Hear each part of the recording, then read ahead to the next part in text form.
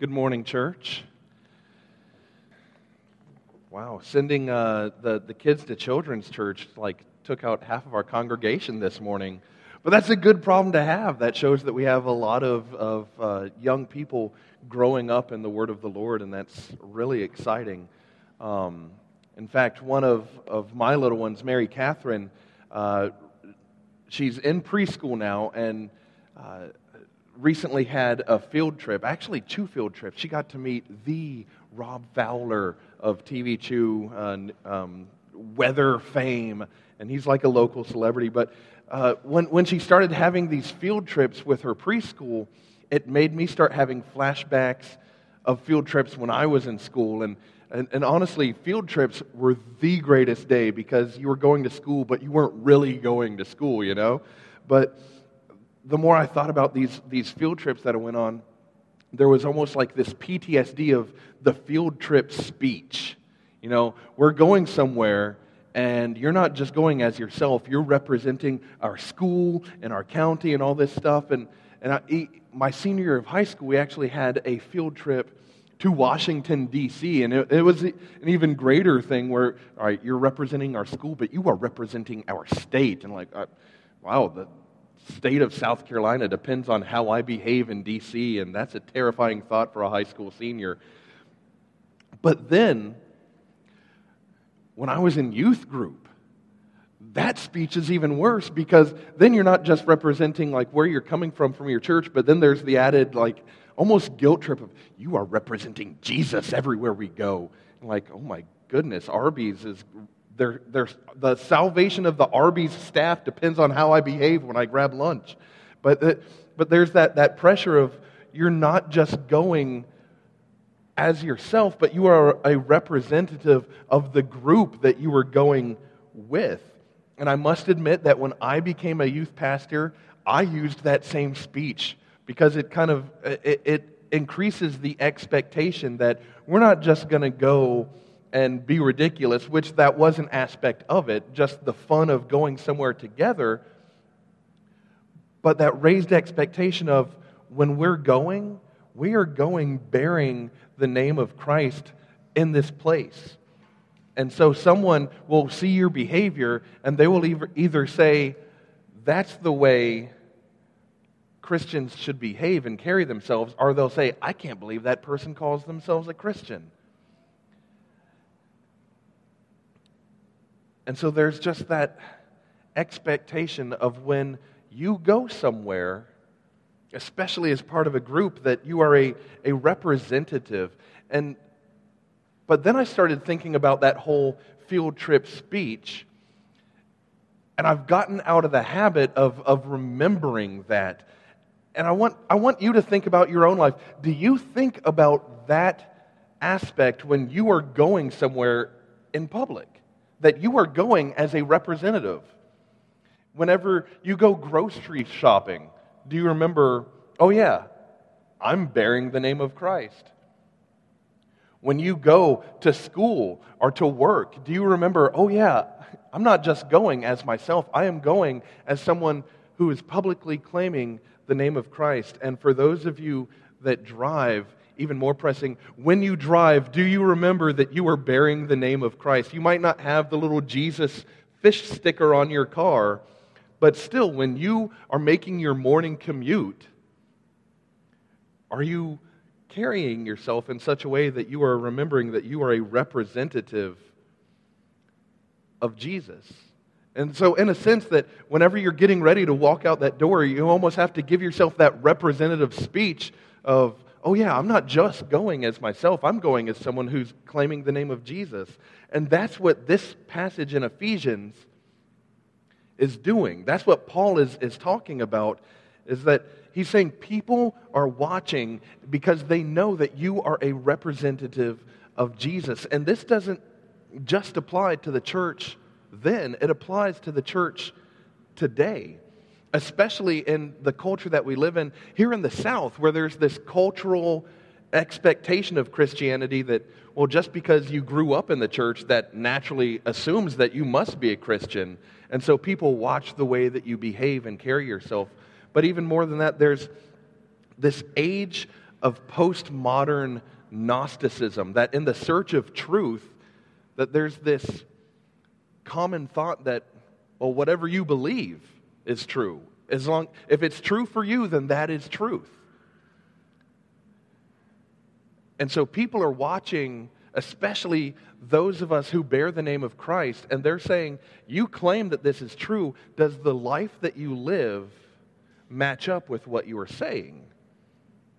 And so when we read Ephesians 5, I truly believe that Paul is making the argument that every Christian should live a life that reflects the holiness of God. And I know that puts a lot of pressure on you, and it could even be, there's a tendency to want to take that and even take it to a step of legalism that you better watch yourself because God is watching. But that's not what Paul is saying here. He's saying that the very life you live should just naturally be a reflection of the holiness that God has poured into you. Because it's not just enough to say that you're a Christian. It's not just about memorizing the fluffy scriptures that you might have posted next to your desk that give you that feel-good moment in the day. It's not just enough to have the live, laugh, love, like wall plaque next to your door or whatever, which is cute, but faith has to be more than just a 3-word wall plaque that you can get at Hobby Lobby. It's not just wearing the Christian T-shirts that take the popular slogans and then make them Jesus. Like I think I mentioned before, the one that annoyed me the most was the Abercrombie and Fitch one that they changed it to say a breadcrumb and fish. Like that, it might look cute, but your faith has to be more than just a somewhat clever Christian T-shirt. And so there's the challenge of, does the action of your life match up to what you claim to believe? And so Paul is showing us in this passage 3 ways to check your actions. First, in verses 1 through 2, to be an imitator. Be an imitator. Secondly, in verses 3 through 14, do not be impure. So be an imitator, do not be impure. And finally, in verses 15 through 20, be intentional. Before we go any further, let us pray. Gracious Heavenly Father, we thank you for this time this morning that we can come together, that we can come as a way of just saying thank you for what you have done for us, that we can come and we can sing praises, that we can sing these songs of adoration, that we can come and sit in your word. And God, we ask that in this time now, that you would speak truth to us through your word, that your Spirit would be present with us, that God, this would not just be me giving a speech or a performance, that this would not just be my thoughts and musings, but God, that your very word would speak through me to speak life-changing truth into the body of our church.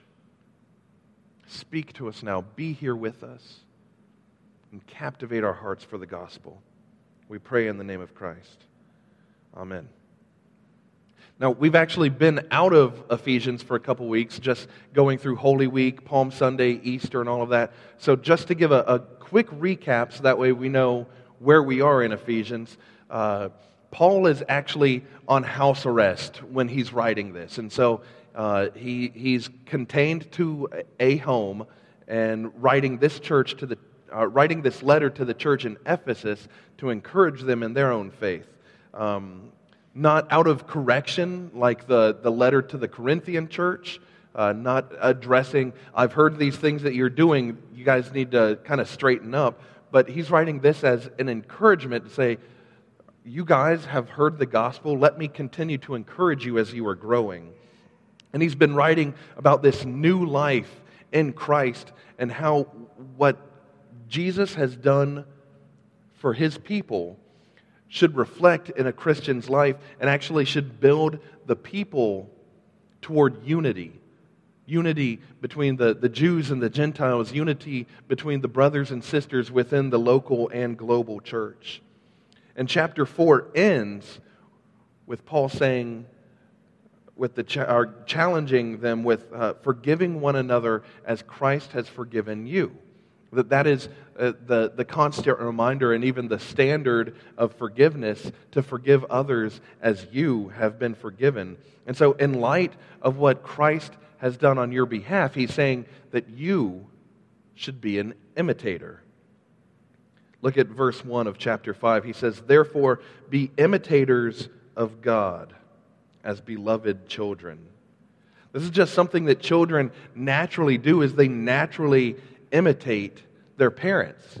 They pick up mannerisms and characteristics and things like that. Actually, just now thinking, I realize that a lot of times when I'm teaching or preaching, I'm very animated with my hands. And so I have a feeling that, like, as my kids grow up, that they're going to be doing stuff like this a lot when they talk. But that's just something that kids pick up things because they imitate their parents. Even thinking, a common occurrence in our home is we'll see Jeremiah, our 3-year-old, walking around the house with mommy or daddy's shoes because it's cute to imitate mommy and daddy, to take the things that he knows belong to them and pretend to be mommy or daddy. It's something that children naturally do. And kids pick up the things that their parents are passionate about. Full disclosure, we are not a sporty family. I don't know if that's been apparent or not, as I refer to it, the sports ball. But that's just not who we are. But you know what my kids can tell you? They might not be able to tell you about the starting roster on whatever local sports team, but they can give you Peter Parker's full backstory and how he got his powers as Spider-Man. They can give you the lineup of the Avengers and who everybody is on that team. And especially right now, Isaac is really into Star Wars, and he can tell you all about the Star Wars lore and history and how all of these characters are connected this way and that, because they pick up on the things that their parents are passionate about.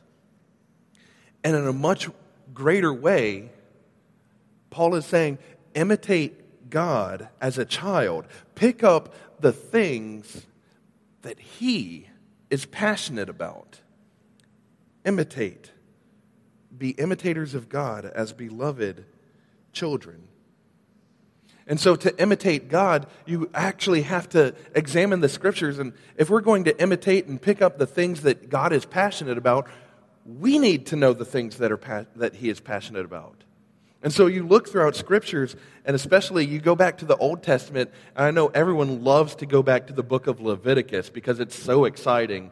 It's not actually. It's a bunch of laws and mandates on how believers, or God's people, are meant to conduct and carry themselves. But a repeated theme throughout the book of Leviticus is God saying, "Be holy because I am holy.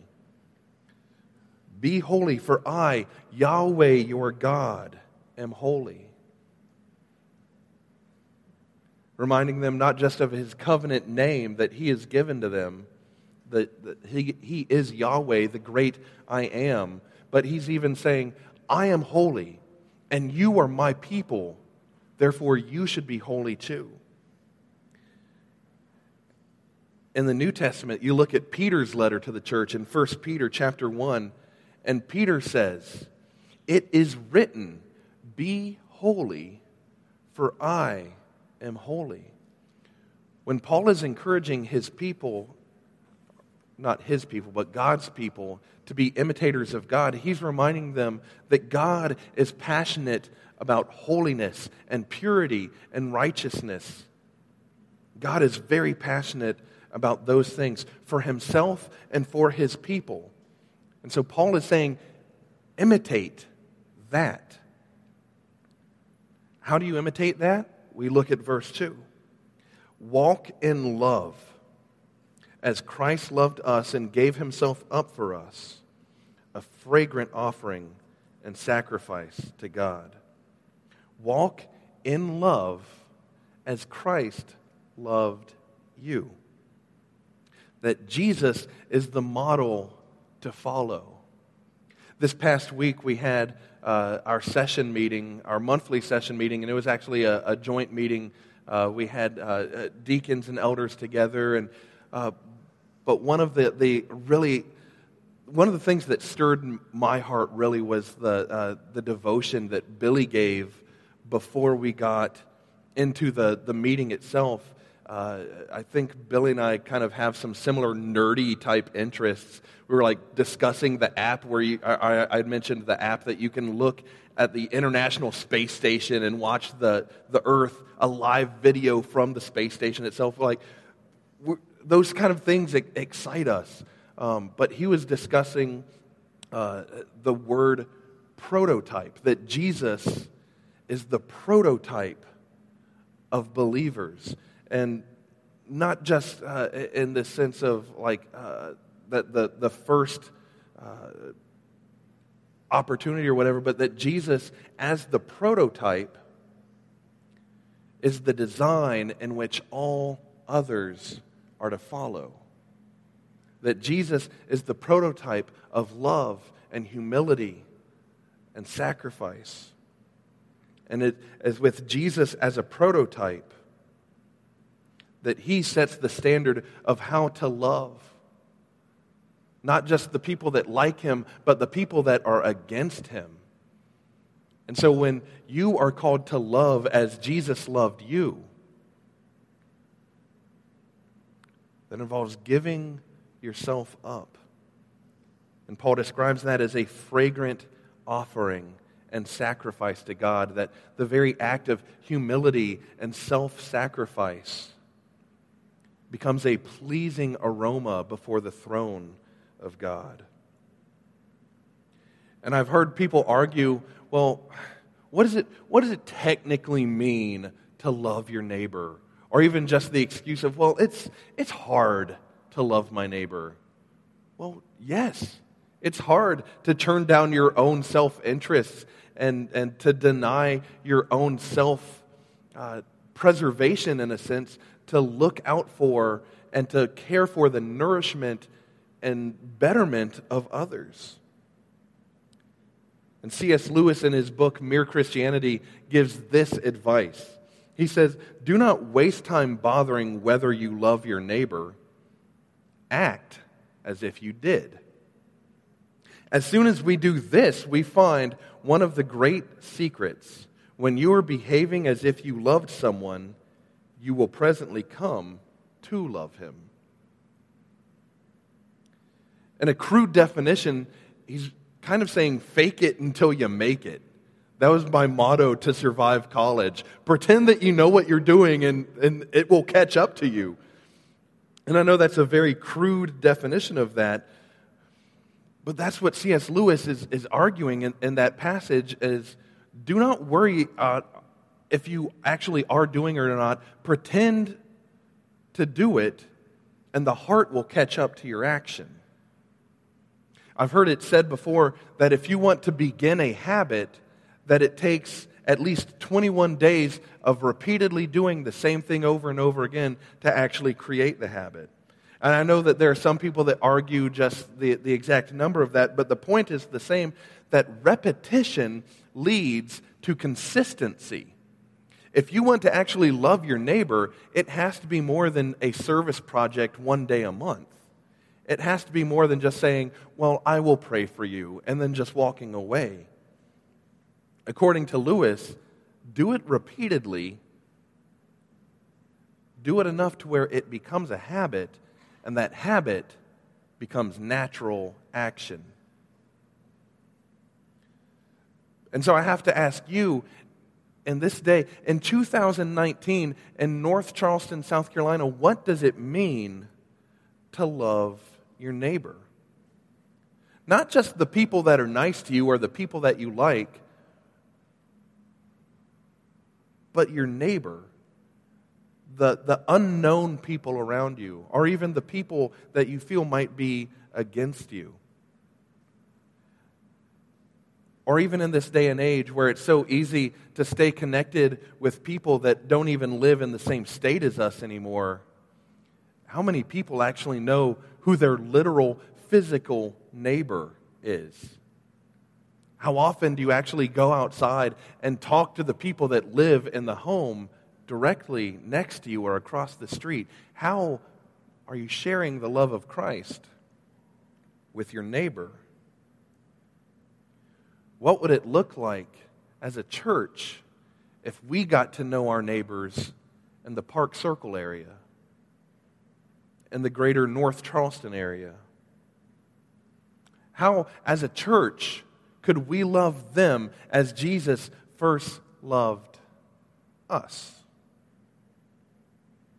How do you imitate God in your everyday life? Or perhaps even a more pointed question, do you imitate God in your everyday life?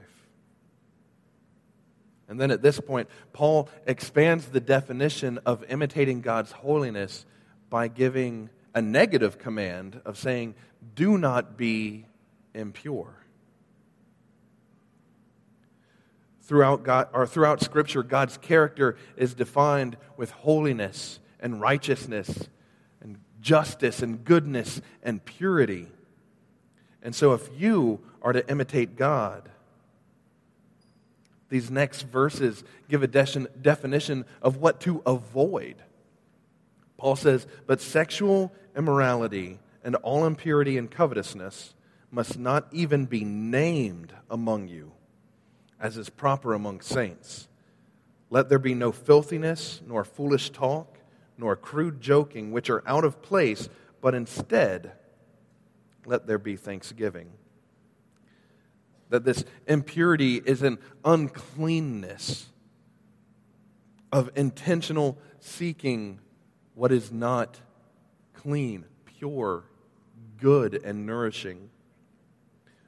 Avoid covetousness. Avoid the greed of always wanting more or wanting what others have and focusing on what you do not have.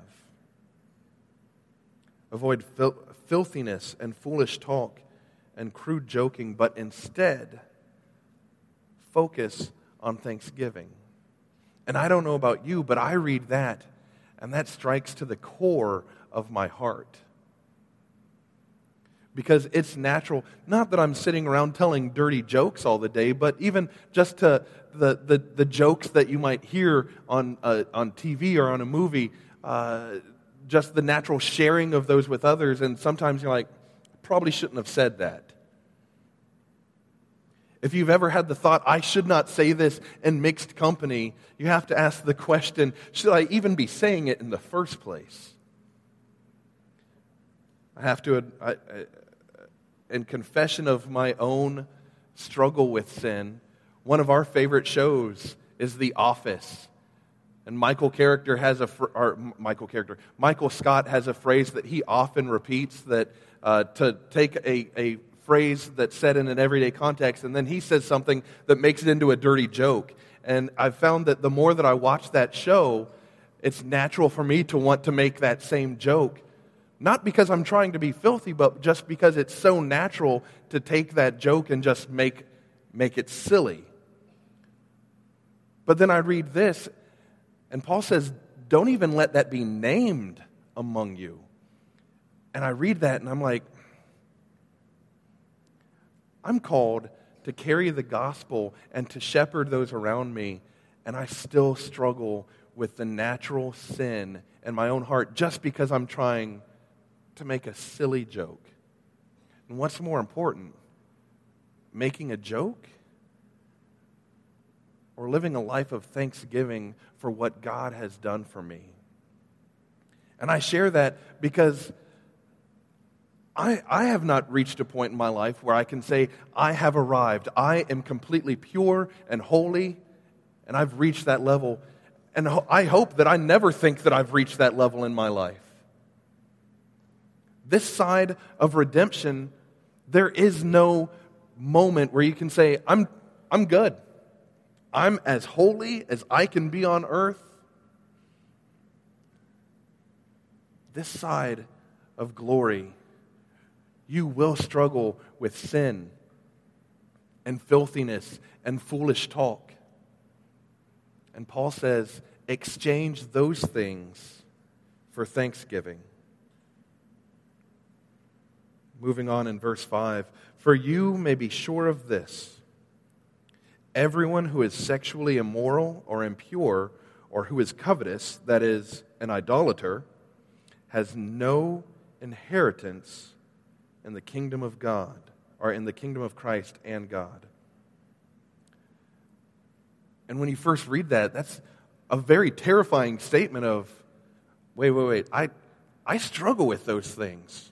And Paul says that no one who does those things can claim an inheritance from God. But he's not talking about the believer who struggles and is seeking redemption and is seeking holiness. He's talking about the believer that is still actively pursuing that unrepentant lifestyle. Because you cannot call yourself a believer in Christ and continue to live in unrepentant sin.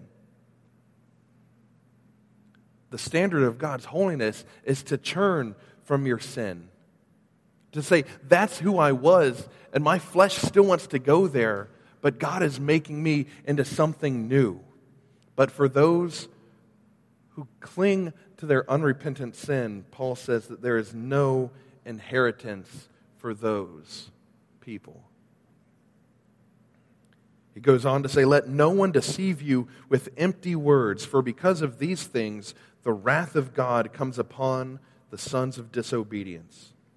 Therefore do not become partners with them. For at one time you were darkness, but now you are light in the Lord. Walk as children of light, for the fruit of light is found in all that is good and right and true. And try to discern what is pleasing to the Lord. Let no one deceive you with empty words. There's this repeated theme throughout Christian history, and it's still just as prevalent today. The people that say, well, you've been forgiven, so just keep doing whatever you want, and you're good. And they say it much more eloquently than that, because if someone just gave you that explanation, you're like, no, that sounds horrible. But there's always been this thought that, well, if your sins are covered, if you've been forgiven, just go ahead and do whatever you want, and you're good to go.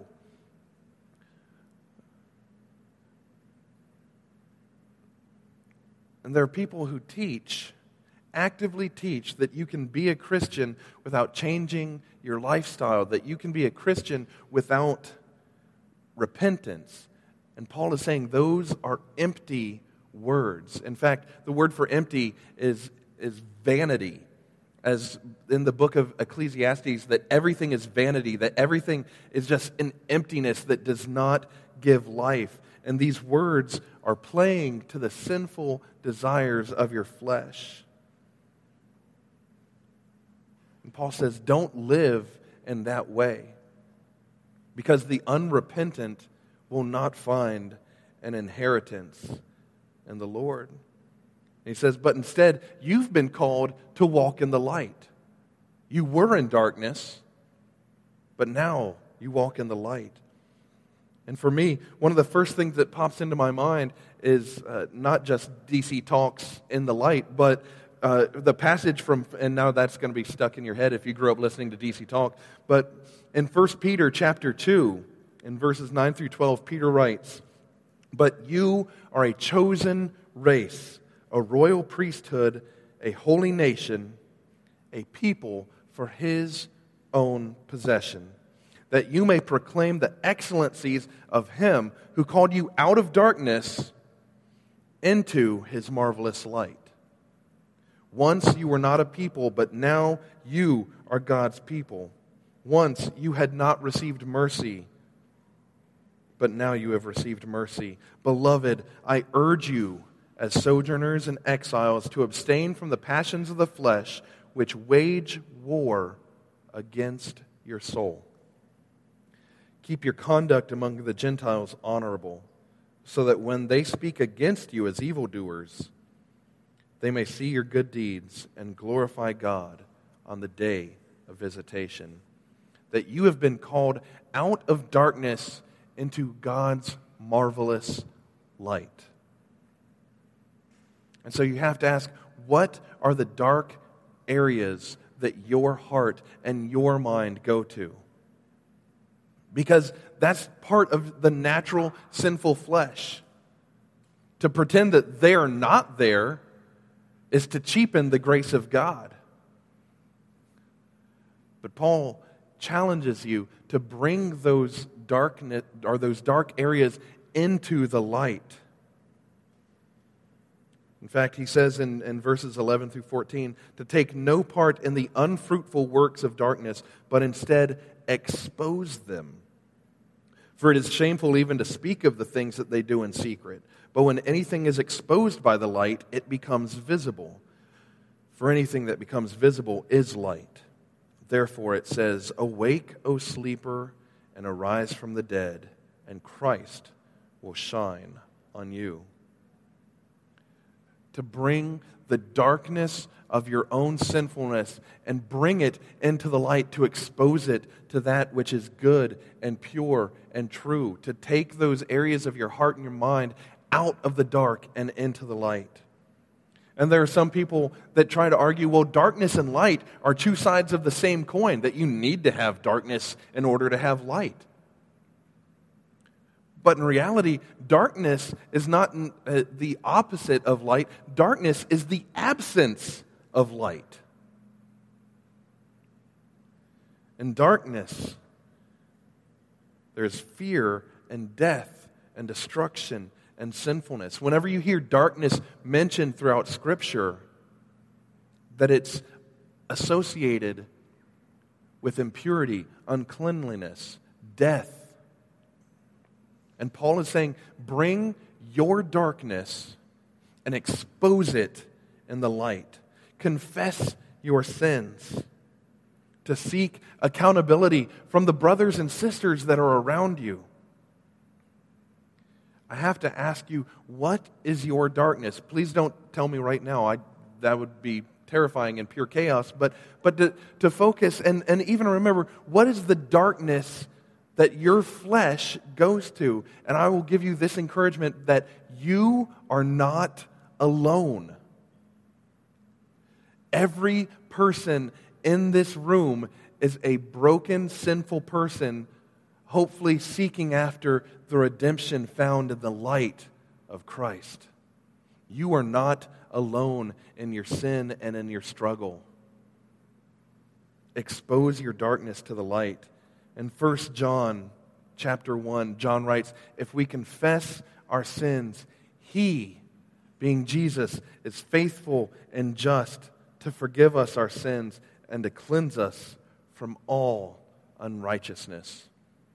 Bring your darkness into the light. Because life, the Christian... See what you did? Now we're in darkness. No, but the Christian life is not just this fluffy life of live, laugh, love, and rainbows and unicorns and smiley emojis.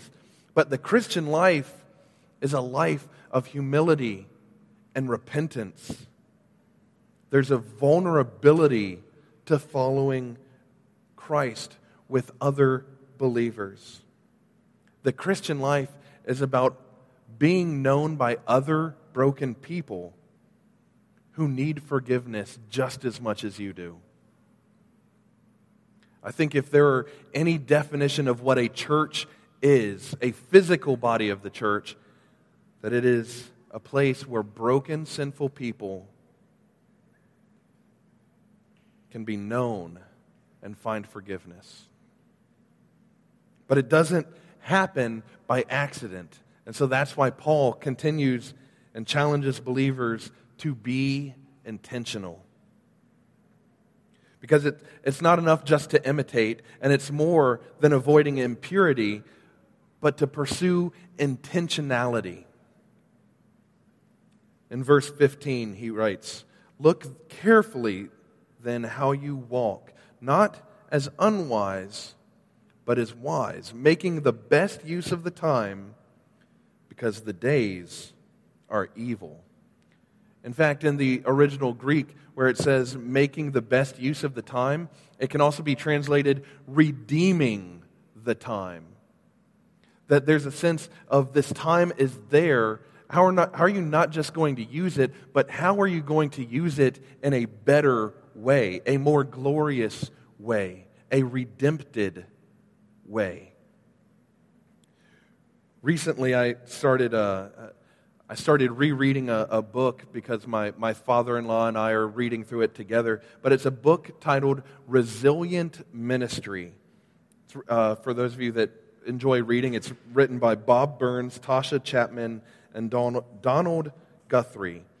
But it's a book about doing ministry while still caring for your own spiritual and emotional needs. To not pursue ministry to the point of burnout, but to care for yourself as you're caring for others. And there are 5 key areas that the book speaks to of spiritual formation, self-care, emotional and cultural intelligence, marriage and family, and leadership and management. And I read this book several years ago, but as I'm rereading it, the word that keeps popping into my head as I'm reading this is the word intentional. Because as I'm reading this book again, there's just this nagging reminder, I know these things and I could say that these are good and should be done, but am I active in pursuing them? Am I being intentional? Am I intentional in my own spiritual growth and nourishment? Because it would be easy as a high extrovert and someone who loves teaching, it would be easy for me to step up here in my own strength and pretend that I have it all together. But the gospel calls me to be pursuing my own spiritual growth as I continue to teach and to preach and proclaim the gospel. Am I intentional with my relationships with people around me and the culture that I live in? Am I intentional with the way that I love and lead my own family? Am I intentional in the way that I shepherd those that I work with? And that's a challenge to me because it's easy to just pretend that everything is fine and just keep going. But there's the call to be intentional. Make the best use of the time that I have been given. And it reminds me of the Shema from Deuteronomy 6, that the prayer for God's people that begins with, Hear, O Israel, the Lord your God is one. And so but the Shema goes on, and part of this prayer for God's people is that you shall diligently keep the commandments of the Lord your God and His testimonies and His statutes, which He has commanded you. That there's an intentionality to diligently keep the things that the Lord has taught. Jesus Himself says in John chapter 14, if you love me, you will keep my commandments. That does not happen by accident. It is a focused intentionality on pursuing what God has taught and commanded. And so I want to challenge you to examine your own life and the way that you walk, not just the things that you say, but the very actions that you partake of. Are you redeeming the time that you have been given? Paul goes on in verse 18, do not get drunk with wine, for that is debauchery, but be filled with the Spirit. That it's not just drinking, that's what he's written there, but there's a giving away of yourself and even your very mind to substances that consume and even alter the way that you think. Instead of overindulging in things that numb the mind, and it's an overindulgence, And instead of taking these things to the point where you are no longer thinking as you properly should, be filled with the Holy Spirit. And when you do that, he says, addressing one another in psalms and hymns and spiritual songs, singing and making melody to the Lord with your heart. That when you're filled with the Spirit, when you're filled of the things of God instead of the things of this world that do not give life, being filled with the Holy Spirit naturally leads to a joyous communication, that it's singing psalms and hymns and spiritual songs. That communication itself is a song of praise between believers. That when we come together, I don't know if if you pay attention to the structure of our very worship service, but the songs that we sing, even this morning, are built around psalms and hymns and spiritual songs. We're singing songs that have been part of the church body for generations because we're called to communicate in a language of praise. And Paul says in verse 20, giving thanks always for everything to God the Father in the name of our Lord Jesus Christ.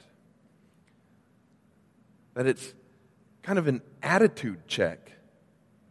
And I'll confess, especially this weekend, I did not do a great job of this. And my exhaustion, the way that I even communicated with my wife and my children, that in my exhaustion, my heart was not naturally to a point of praise, but that I wanted what I wanted, and if I didn't get that I was snapping at my wife and at my children. And I confess that in my weakness to say that this is an attitude check for me. That our hearts and our lives should be a position of thankfulness and gratitude. Is your thought life and the things that you say, are you constantly saying, well, if only this were different, or I wish that I had this instead? Or do you say, thank God for what I've been given? What is your heart focused on? Discouragement over the things that you perceive to be lacking? Or thankfulness over what you have been given? And then everything culminates and builds together into the crescendo and explosion of verse 21, submitting to one another out of reverence for Christ. The Christian life is a life of submission. Not submission in a form of weakness, but submission in a denial of self-importance. That you're submitting to fellow believers out of love and concern for one another, that you're willing to say, you know what? My needs do not outrank yours. Let me submit and love you. Submitting to your spouse or to your family, to your parents. Not as a weakness or avoiding conflict, but out of love for them and saying, my love for you is greater than my need to be right. Submitting to church leadership, to the leaders that God has put over the church body, to say, you know what? I don't always need to get what I want. This is not a hill that I need to die on. I'm going to trust the leaders that God has put over this body and follow where they lead and shepherd. But most importantly, submitting to Christ as He submitted to the Father.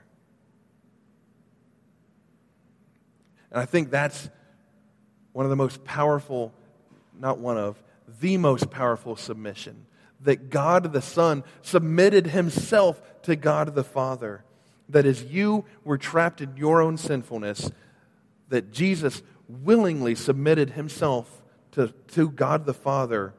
He submitted himself to flesh and frailty. That the God that spoke creation into existence put on a broken flesh. That Jesus got sick. That Jesus got the cold. He submitted and put on weakness, and yet lived a sinless life in submission to the Word. He submitted to those who wrongly accused him. That he submitted to the point of death. But in that submission, he overcame sinfulness and death, and he rose again victorious. That sin and death were defeated. And that's what we rejoiced in last week with the Easter celebration, that in his submission, he rose again victorious as a mighty king. And this is the submission that you are called to reflect, because Jesus did it first as the prototype of submission. That Jesus did it first on your behalf to show you God's love. And so are you willing to submit? And so the challenge is to ask God to examine your heart. To ask Him to reveal what are the things that you are truly imitating. Are you following God? Are you imitating a false idol that will not satisfy and will not give life? Are you seeking purity? Or will you continue to walk in a darkness that leads to death? Are you going to live for your own selfish gain, or will you redeem the time that has been given to you? Will you speak with thanksgiving? And will you focus on the submission that Christ made on your behalf, and to imitate Jesus by submitting your will to love others? Which will you choose today? Let us pray. Gracious Heavenly Father, we thank you for this time this morning that you have given for us to examine our own hearts. And it would be quick and easy to look at these things and to go into a legalistic checklist and say, these are the things that I should and should not do. But instead, God, let us repent. Let us repent of our own self-importance. Let us repent of our pride and our selfishness. And God, give us the strength to submit to you and to others, not trying to earn your favor, but because we are thankful for what you did first. So God, speak to us this morning. Address the broken sinfulness of our flesh and continue to redeem us as we imitate you and your holiness. We thank you for this time, Lord, and we pray all of this in the victorious name of Jesus. Amen.